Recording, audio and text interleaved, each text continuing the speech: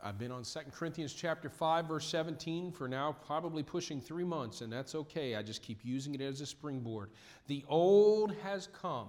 Those in Christ, the old has come, or has gone, the new has come. The old has gone. The self that we were bound in sin to, that self has died in the hell. The self that was bound for destruction, that self has died and the new has come. Galatians 2:20 tells us what that new is. And anybody know Galatians 2:20? We say it just about every day as well, every Sunday as well. For I'm crucified with Christ. Therefore I no longer live, but Jesus lives in me. I feel like for some reason this is so imperative that I'm preaching, springing off this for the last 3 months, and I'm hoping that we catch hold of this if we haven't already. I want you to just repeat after me. I'm going to do a Jim Chappell here because I know that he did that just to make sure we were saying it. I want you to repeat after me. You don't bring Jesus into your life. Hey, let's make it more personal. I don't bring Jesus into my life. He becomes my life. Did you hear what you just said? Yeah. I don't bring Jesus into my life. He becomes my life. That's right.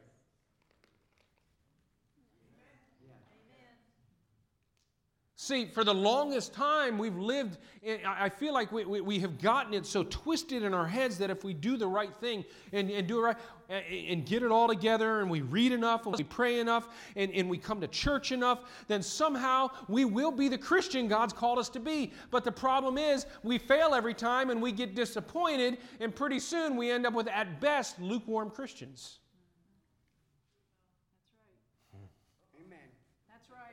Thank you, Sherry. I'm using Sherry to spring off of because she's the only one really with me right now. Right, Sherry? No, I spent a week with Gerald Chapman. There you go. She was with Gerald Chapman all week. So when you're with Dr. Chapman, you got to respond, right? You got to respond. See, here's the thing. I want to make sure before we go any further today, the gospel. Anybody ever heard of the gospel? Yeah. The good news was not brought in for our benefit alone. Now let me just put that in kid terms. The gospel is not Santa Claus. The gospel is not Santa Claus. If I follow Jesus, I get what I want. Come on now. How many of us have had that? And I know I just oversimplified it. I know. But we've had it somehow presented in such a way. You need Jesus. He'll change your life. He'll make it all better. You know, you start to hear that. And whether that was said that way, many times we do what? We translate it and we receive it that way. And then what happens 3, 4, 5, 6? Then A, who gets the blame? Getting everything you want. Then A, who gets the blame? Maybe it starts with you. I'm just not doing it right. But eventually, who gets the blame? He does. And eventually, we have people writing blogs about how they used to be Christians, but they're not anymore. Who's with me right now? Okay. I just want to make sure here. See, the gospel is not to benefit us. It's to transform us. See, when we try to make the gospel something to make our life better, we've already messed up. Because the gospel's not here to make our life better. It's to get rid of our life and fill us with new life. Amen? So that's what that is. We can't be self-focused. We can't be looking at ourselves. We got to be God-focused. I'm just starting a little intro here. See, it's not our will, it's whose will.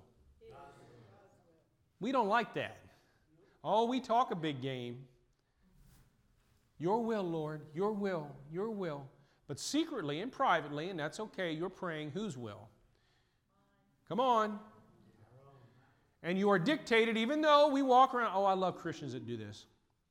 Something doesn't go the way they thought it should go, and they're all like, we just know it was God's will.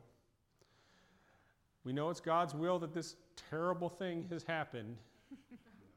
Right? Because if I was God, it wouldn't have happened this way. Right? But secretly, what are we harboring against God? Right? Who's with me? Come on, come on. I know it's rainy out, but hey, I wore a bright green shirt just to kind of... I'll wear Christmas lights next week, you know.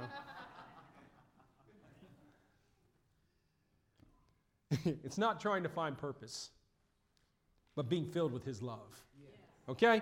It's not trying to find your happy place. Anybody spend time trying to find your happy place? It's not about trying to find your happy place. It's about being filled with His joy. Okay? It's not about being comfortable. Who likes being comfortable? Oh, we like it. Don't make us do anything weird and uncomfortable. That's why people like to go to churches that help them disappear into the pew. And I'm nice. I'm sensitive towards that.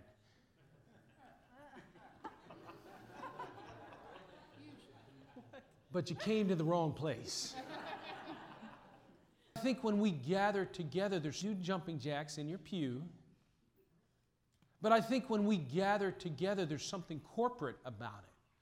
Corporate, that God just meets with us and says, hey, I want to talk to you as my body. Yes. I want to speak to you. Yes. But we're all sitting in our little self-happy, comfortable places. And if you're my daughter, Katie, you're dreaming of Golden Corral.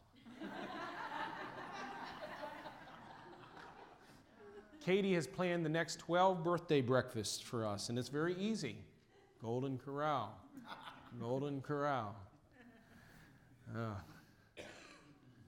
Folks, the gospel, and please grab this real quick, the gospel is not about our perception, it's about truth. How many know perception?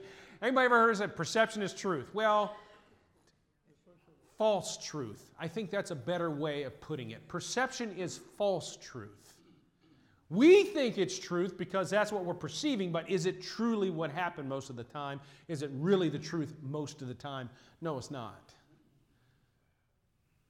The gospel is not about our perception. The gospel is about the truth. So, Karen, I love how we had board meeting here just about 10 minutes ago.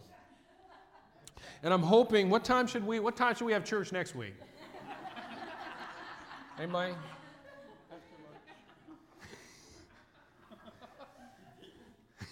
That was awesome, Karen. I sat there going, what the heck, man? This is about as informal as it gets, isn't it? This is about as informal as it gets. And we are who we are. Isn't that the truth? But here's the thing, Karen. God loves you. And He adores you. And He desires to restore you. But you are not the center of this story. Marcellus, God adores you. He wants to restore you. He loves you, but you are not the center of the gospel. Aren't you glad? Doesn't that take the pressure off? No, there's only one who's the center. Right? Now, let's just get our arms working out a little bit. How many of us have tried to make the gospel the center of the gospel? Oh, come on. Oh, God, if you really, really are true and love me, you wouldn't make that ring like that. If you were really, really who you say you are, why am I going through what I'm going through? As if of the story. We are no different when we do that than a horse with blinders on. Because we think we know how Grant's hair is standing up. We think we understand the physics behind that. We think we know, but here's the problem. We don't know.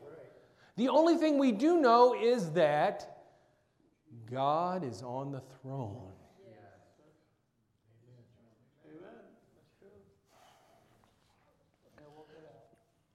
Okay. This is what I want to touch in on real quick. So please hear me just for a moment, okay? Something that really is a struggle. Last week we talked about hell. We cannot escape the fact that God has saved us from hell. Amen? Hell is a real place. You say, well, how does that fit into the old is gone, the new has come? Because I'm going to tell you what, we have to at times come back to what we were first saved from. Hell. Hell is a real place. Saying it's not doesn't make it go away. It's real. Because I take what the Word says as truth. It's a real place. God did not build it for you. He did not create it for you or me. He did not have any intention. In fact, honestly, it got added to His job description when it came to having to put people in hell. That was not His original job description. Does everyone understand that? He would not have it that anyone would perish, but all would come to life. Why? Because He hates sending people where? He hates it. Or He wouldn't have sent Jesus. If He liked sending people to hell, Jesus wouldn't have been an issue. Come on. Oh, what kind of loving God sends people to hell? The kind that sent Jesus and said, this is the way out. I think like 6 people are with me. Come on now. This is the way. Jesus said, I'm the way, the truth, the life. I am the example of God's love that says, I don't want to send people to hell. Follow me. Right? But see, what happens is this. How many of you struggle? You start off well. You start off loving God. You hit those moments, we call them mountaintop experiences, but suddenly you find yourself just kind of lost your passion, lost your zeal in serving the Lord. Anybody here today like that? Wow. Yes. Nobody. Wow, you might have been passion-filled, zeal-filled, loving people. How many have lost their passion at times of serving Jesus? I mean, if someone comes up to you, how is God moving? Absolutely. Absolutely. How is God moving in your life? Well, He saved me. Yeah, amen. What did He do today in your life? Well, you ever notice in small groups, Bible studies, you just give a praise report. What's going on today? Everybody. And people are at times, it's just the crickets wanting to praise. Lost your zeal. Because you can't see because you've lost your passion. You've lost your zeal. In honesty, who can't you see? Who have you lost sight of? And the crazy part is He never moved. Let's turn to Revelation chapter 3. I think I just spit on myself. That's a record, man. I know I'm preaching today because I spit on myself.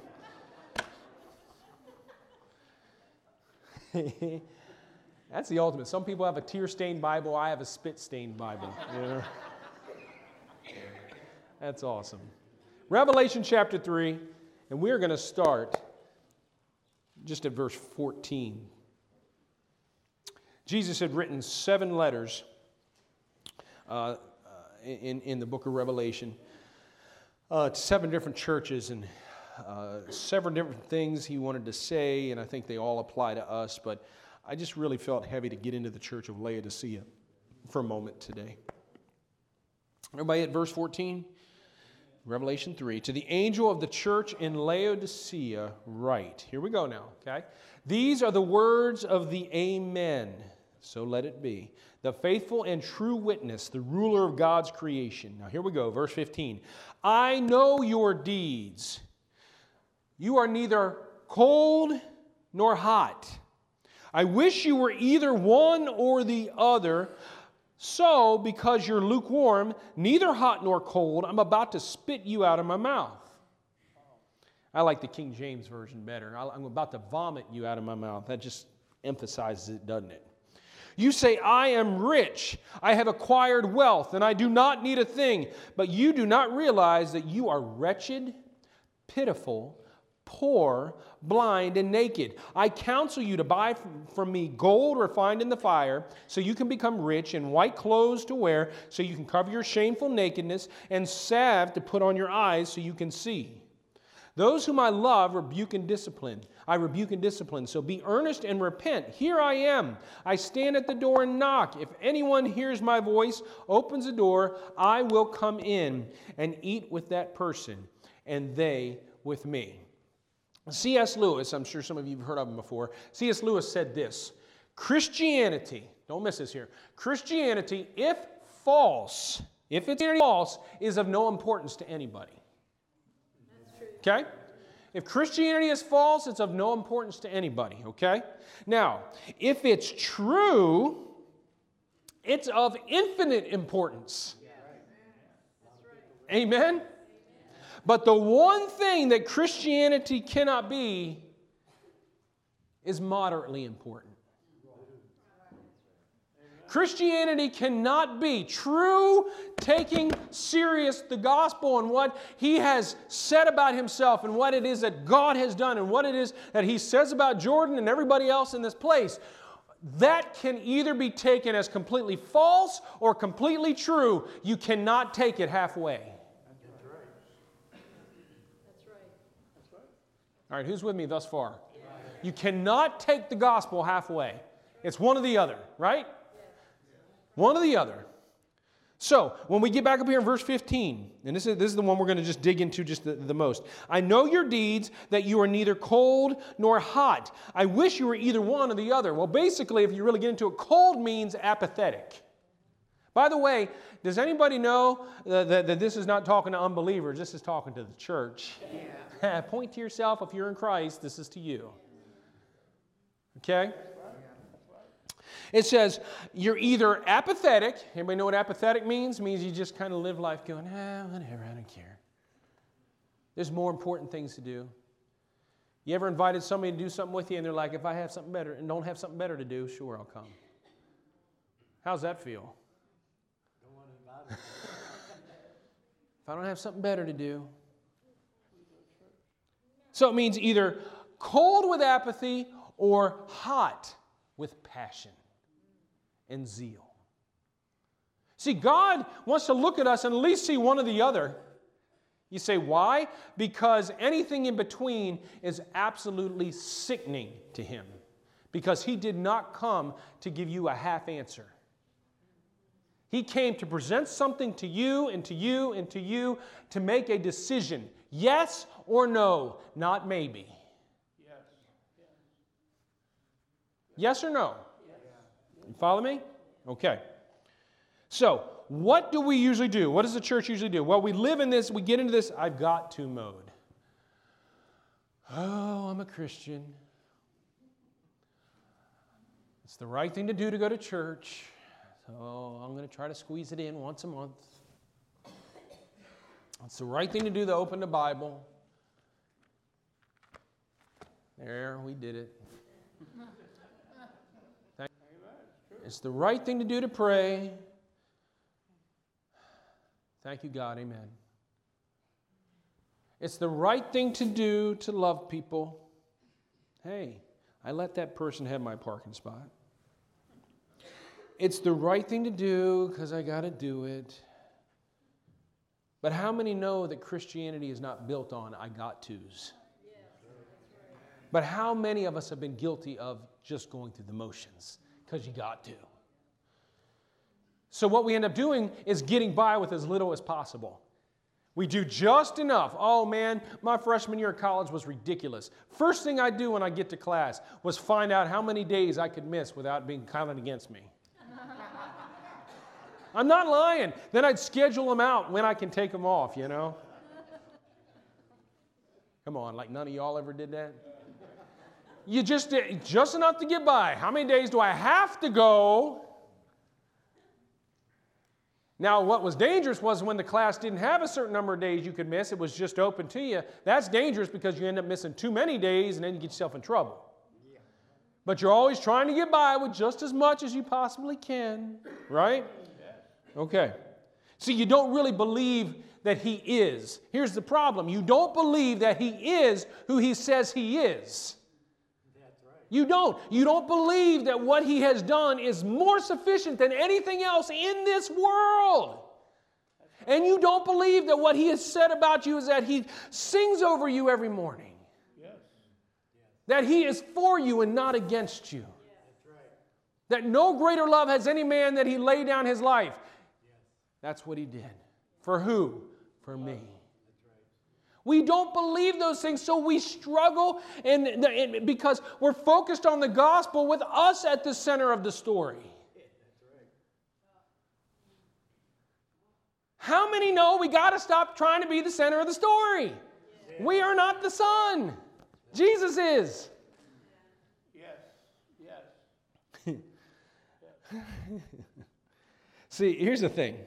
Unbelief. It's so interesting.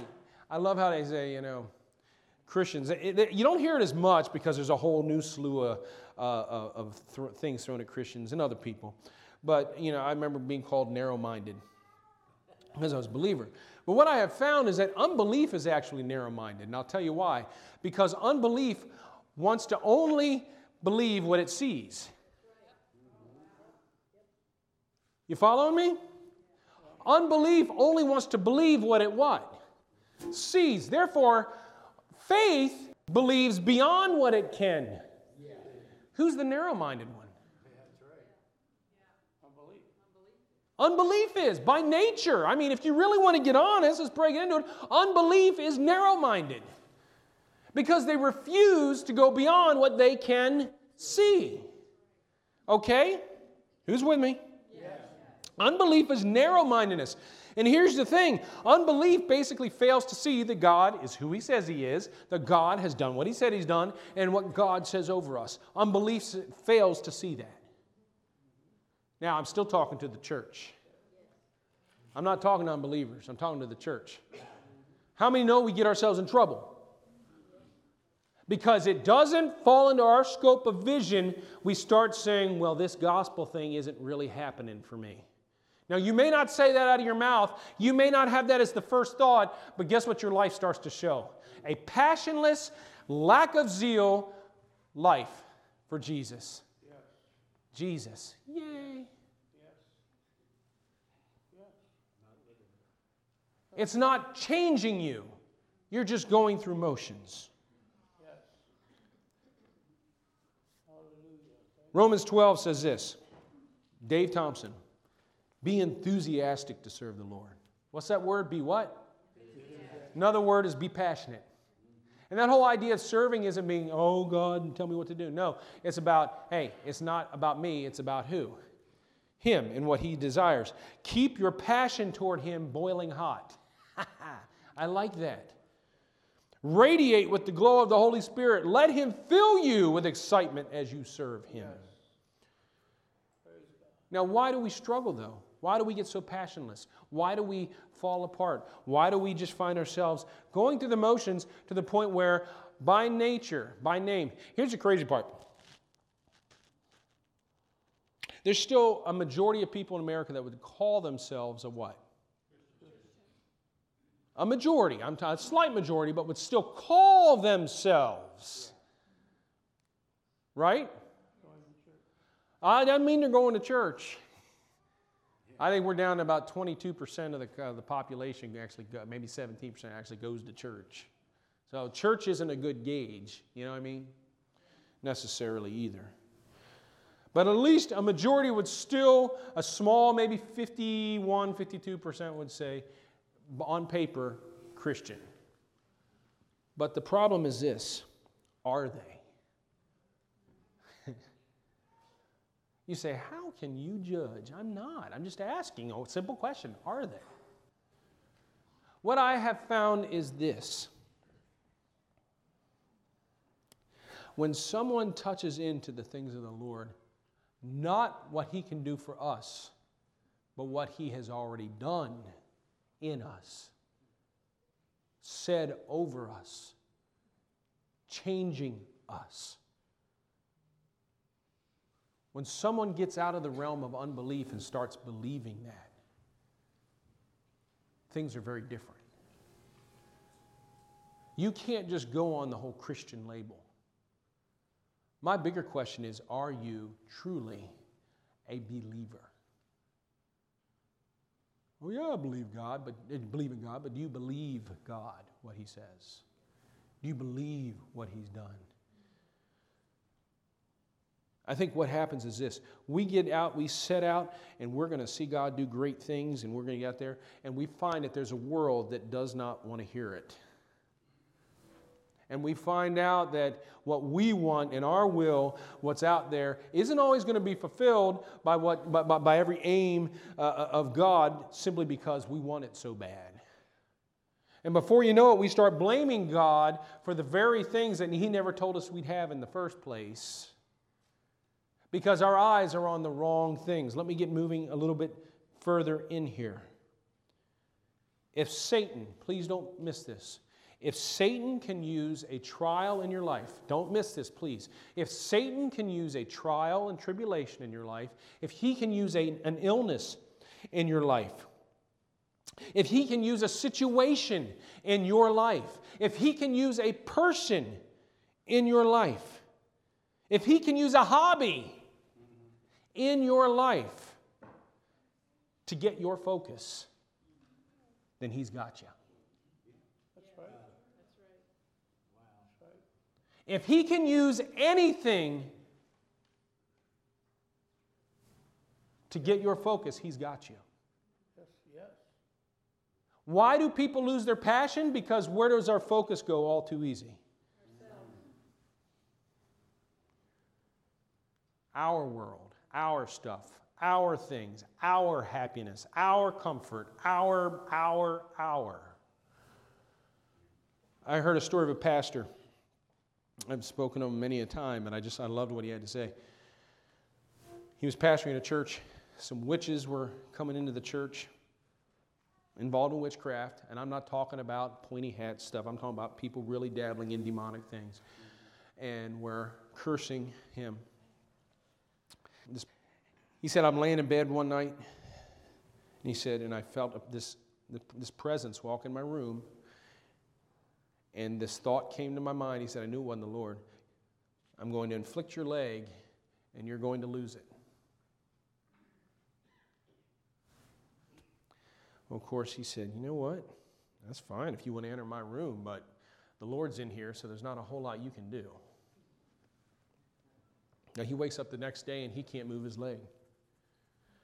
I'm going to keep this short. For 10 days, he drug that leg around. He finally went to the doctor. Doctors are saying, we're going to have to take it. It's just infected. It's just awful.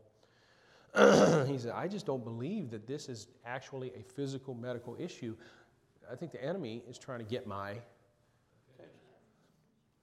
And he said, none of that was that hard. He said, the hard thing was good brothers in the Lord would sit down and pat him on the shoulder and say, man, come on.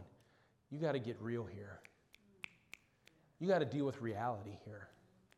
I know you're afraid this is going to take your testimony away and what you've been preaching is going to kind of remove, but hey, man, we're talking about your leg. Have you seen your leg? And his pastor looked at his other brother and said, no, because my eyes aren't on my leg.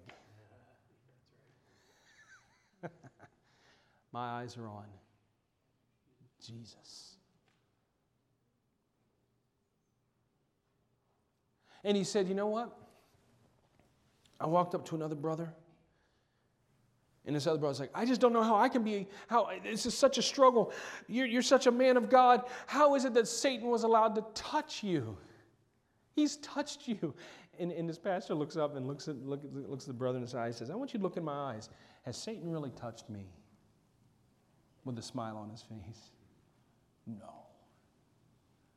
See, we think that when our leg or our arm or something physical, and I'm guilty of this too, when something's going wrong, it's all going wrong. But what matters most? The spirit that God made alive. That's right.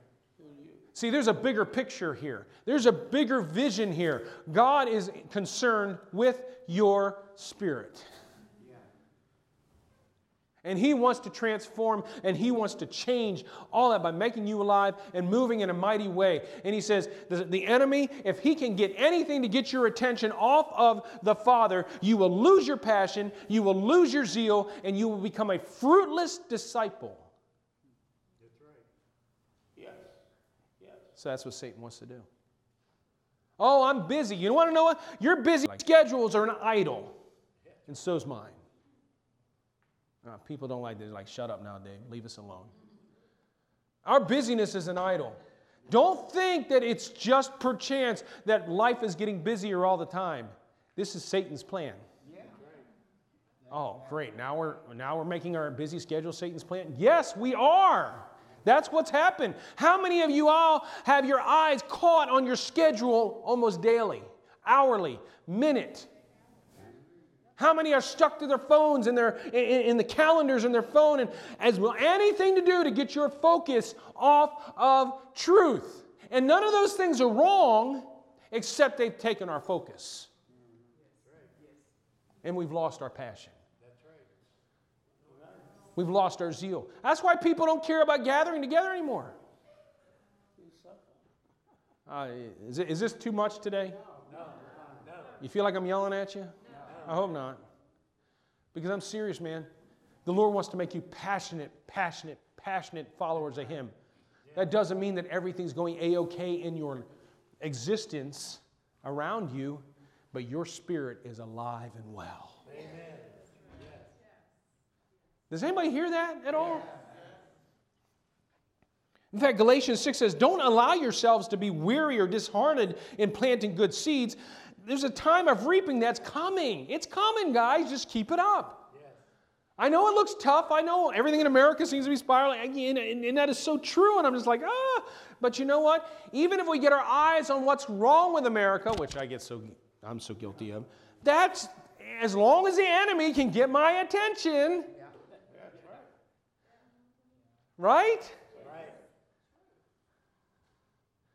Even stuff that, Christians are great at it. We're oftentimes known for what we don't believe in and what we don't stand for because we're so angry about it. Everybody's walking around, my rights, my rights, my rights, my rights, my rights as a Christian, my rights as... Get your eyes off your rights as a Christian and get your eyes on Jesus. That's right. Amen. Right? Right. It's going to sound rough, but you know what? You get thrown in the Colosseum to the lions. Now, I'm just speaking from a broader sense. Does my flesh feel that way? No way, man. I better have some shoes on to run hard. Yeah. But in our spirit, we're like... But see, we're caught up with that. Don't want to offend, don't want to hurt, don't want to share Jesus with anybody. So we don't let any love come pouring out. Bottom line is this. If I let who God is and what He's done and what He says about me be defined by what's going on around me, then I will never truly experience the power of God.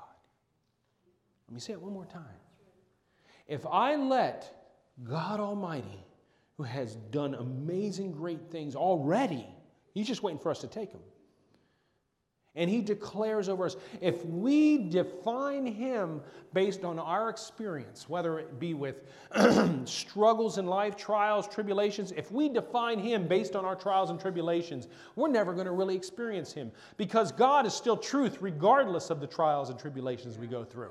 God is still truth. That's why I said, consider it pure joy, brothers, whenever you go through them. Why? Because God's truth trumps them. He brings us through the trials and the tribulations. Yeah. Oh, but God, you can't understand my past. Yes, He does. And yet He still says, come here. Get your eyes off your past. Amen. And look at what I have for you now. Yeah. Oh, God, but that's so hard. I know, but that's why you need to know what I'm saying. So you start to see that your past, while it cannot be changed, you can be set free from the bondage of constantly looking back at your past. You are not what your past was. You're not. You're not. People around here today are just like, whatever. No, guys, I'm being serious. What I'm saying is this. It's not till I walk by faith and not by feelings and not by perception that I truly see Him in the midst of every situation. If I want my passion back, it's time for me to keep my eyes on Jesus regardless of what's going on around me. if we run to this or run to that or run to this or run to that or make this kind of false accusation against God or make this statement against people and I just keep doing that, I will not experience God's presence and I will lose my passion. I want God. And I want to be a passion-filled believer that oozes God. I don't know about the rest of y'all, but I do. That's what I want. Does anybody else want that? That's what I want. See, folks, this is what happened with the church of Ephesus. Everybody remember that little story? This one thing I hold against you, you lost your... What? See, they got wrapped up in the ministry. Come on now. They got wrapped up in the ministry. Guess who was behind that? Oh, that's right. Keep doing good stuff. Oh, that's right. That's right. You just keep taking care of things. You just do it in your own strength. Get out there. Yeah. Okay. Now you guys are a great social services club here. This is good. You're taking care of. Oh, that's right. You stand against that stuff. That's right. You picket that. You better do that. That's good. That's good. And they're doing that stuff, and it's looking good. And guess what? Jesus swoops in and says, "This one thing I hold against you. You forgot about me." You forgot about me.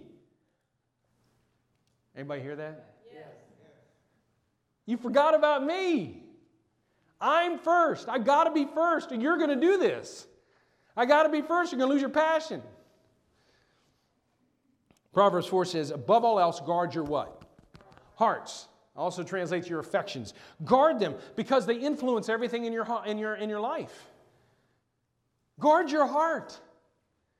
Don't just base it on what you see. Base it on what you know by faith. Yeah. So here's the thing in verse 16. I'm going to land this thing. So because you are lukewarm, neither hot nor cold, I'm about to what? Now here's the funny part and the beautiful part. This is not full rejection. Jesus is actually saying, hey, I really am the God of second chances. I'm just warning you. Notice he didn't say, I am spitting you out. Anybody ever read it that way before? I am spitting you out. You've thought, oh no, here it comes if I don't do it this way or this way. No. Jesus is saying, hey, I love you enough to warn you. This is not a rejection of me. This is a warning. I don't want this to happen to you. I don't want this to happen to you. Yes. I just want you to open your eyes and see. That's right. So it goes on to say here in verse 17. You say, I am rich, I have acquired wealth, and I don't need a thing. But you don't realize that you're wretched, pitiful, poor, blind, and naked. Bottom line is this. How many know that we think if we just make a tweak or a change about ourselves or our situation around us, everything will be okay? But the more we tweak and change, try to change ourselves, do you know that self-help, I'm finding out more and more, self-help books are really self-help teaching, self-help anything. If Jesus is not involved and the Holy Spirit is not involved, really should be relabeled self-hurt. Because what it's teaching you to do is try to be goal-oriented, do tasks to make life better. And guess what happens to all of us? Eventually we can't make those goals and we hit a what? How many have spent thousands of dollars in gym equipment? Only to sell them at a much lower price at a yard sale. And how many people after 6 years walk to another yard sale and say, hey, maybe I'll start up this time. We can't go to the fact that everything's got dust on it.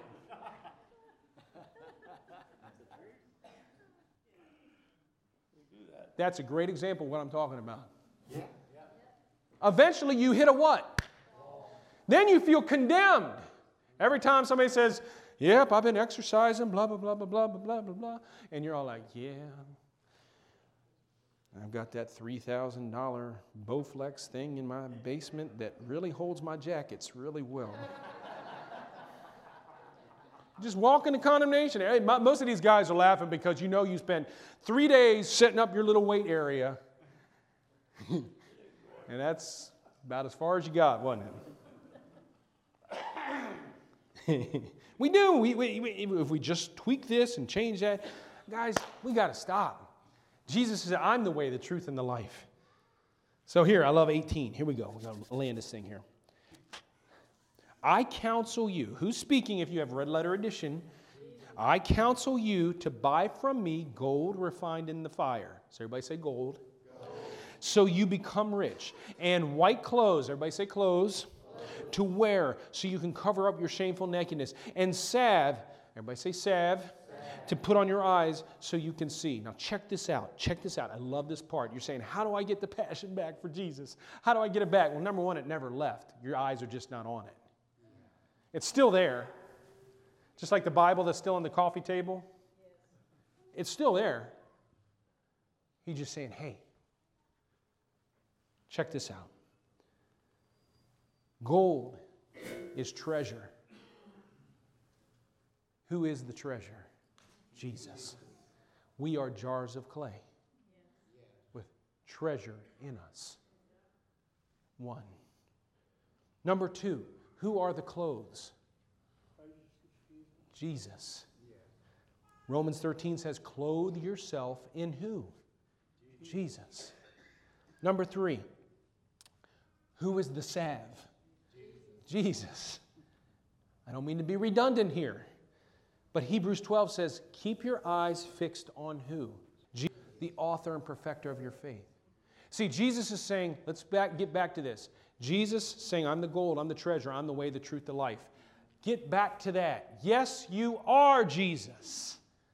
Nothing else is. You are the way, the truth, the life. He says, number two, get white clothes. In other words, put me on. I surrender, Lord. I surrender. I can't do it, but you've already done it. I surrender. Grant me a willing spirit to sustain me. Here I am. I surrender. Give me a passion, Lord of God, because thank you, Lord, for what you've done. In Jesus' name, I put that on. And then he says, put salve on your eyes so you may see. See what? See things as God sees them, not as you have spent your life trying to see them. Because far too often we get our eyes on everything the enemy wants us to see to get our focus off of our answer. He's our answer, guys. And I know you're sitting there right now and says, easy to say because he's the only one who gets to talk. I got lots of questions. Great. Ask me any questions you want, but start in the Word before you try to go make a point. Don't base it on your experience, base it on the truth, because either this is true or it's not. Your Christianity hinges on this Bible. Your true faith hinges on what's said in this Word. And I hate to sound black and white, but you know what? It's all or nothing. There's no in between. Oh, but I'm a baby Christian. I got to grow. Great. You're still in all the way. Has nothing to do with maturity yet. It has to do with where are you walking? See, he's transforming us and changing us according to verse 19. He says, those whom I love, I rebuke and discipline. So be earnest and repent. He's transforming us. I'm just telling you guys right now, stop running from the truth every time something gets crazy. Stop running from the truth every time everything feels okay. You know what I'm talking about? Stop running from the truth whenever you think you got a handle on it. Stop running from the truth or you're going to lose your passion for Jesus. You are. Finally, he says, here I am. I stand at the door and knock. Can you believe Jesus is saying, I've got to knock on a door to get into the heart of the believer? Now, you know, he's not so much saying, as I read it, he's not so much saying that he's completely absent, but how many just want to be in the presence of God? And live with that presence? And you know, he just says, hey, I'm standing here. I've been knocking. If you would take the Aramaic, really look at it, means I am knocking. I've been knocking. I have not stopped knocking. I'm knocking. And whoever opens the door, in Jewish culture, a bride, a groom would stand outside knocking the door, and the bride would stand inside. And her yes answer was to open the door fully. What is our groom wanting his bride to do? Open the door so he can come in and be with us. You say, what do I do about my lack of passion? Well, I'm going to give you a simple answer that you can take with you, but you're going to have to choose what you do with it. Because it really does. I know a lot of people say, the pastors, they just tell us what's wrong with us, but they never tell us how to deal with it. You know what? I'm going to tell you right now. I can't, even if I had a direct, step-by-step answer, it's not going to change a thing about any one of you unless you choose to walk it out. So why would I sit up here and say, 10 ways to return to your first love? What good's it going to do? It's another self-help book, isn't it? Self-help lesson. No, I'm telling you right now, Jesus already said, you have everything in me. So, buy gold, put on the clothes, put salve in your eyes, stop thinking you know better, and stop basing God on your experiences. And start basing your experiences on God. Because God is more than able. I don't care how hopeless the situation. And I have lived hell over and over again in my life because I have refused to believe that.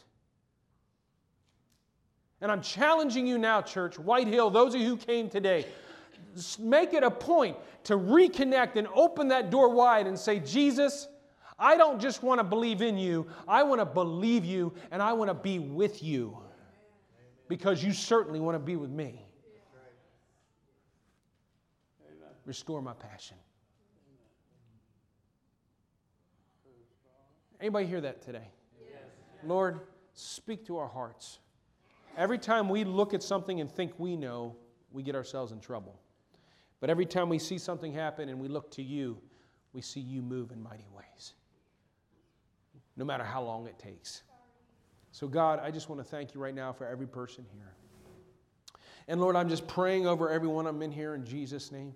That Father, we give ourselves back to the point where you truly have come to do away with the old and bring in the new. I thank you, Lord Jesus. You desire that in Jesus' name for us. So restore us. We repent now of getting our eyes on everything else and not on you. God, you're good. And we praise you in Jesus' name. As you stand, I just want to share one last thing. She's not here, but I don't think she'd mind me saying this. I was talking to Sandy yesterday, and of course, Sandy fell Friday. She's got a shiner. She just looks great.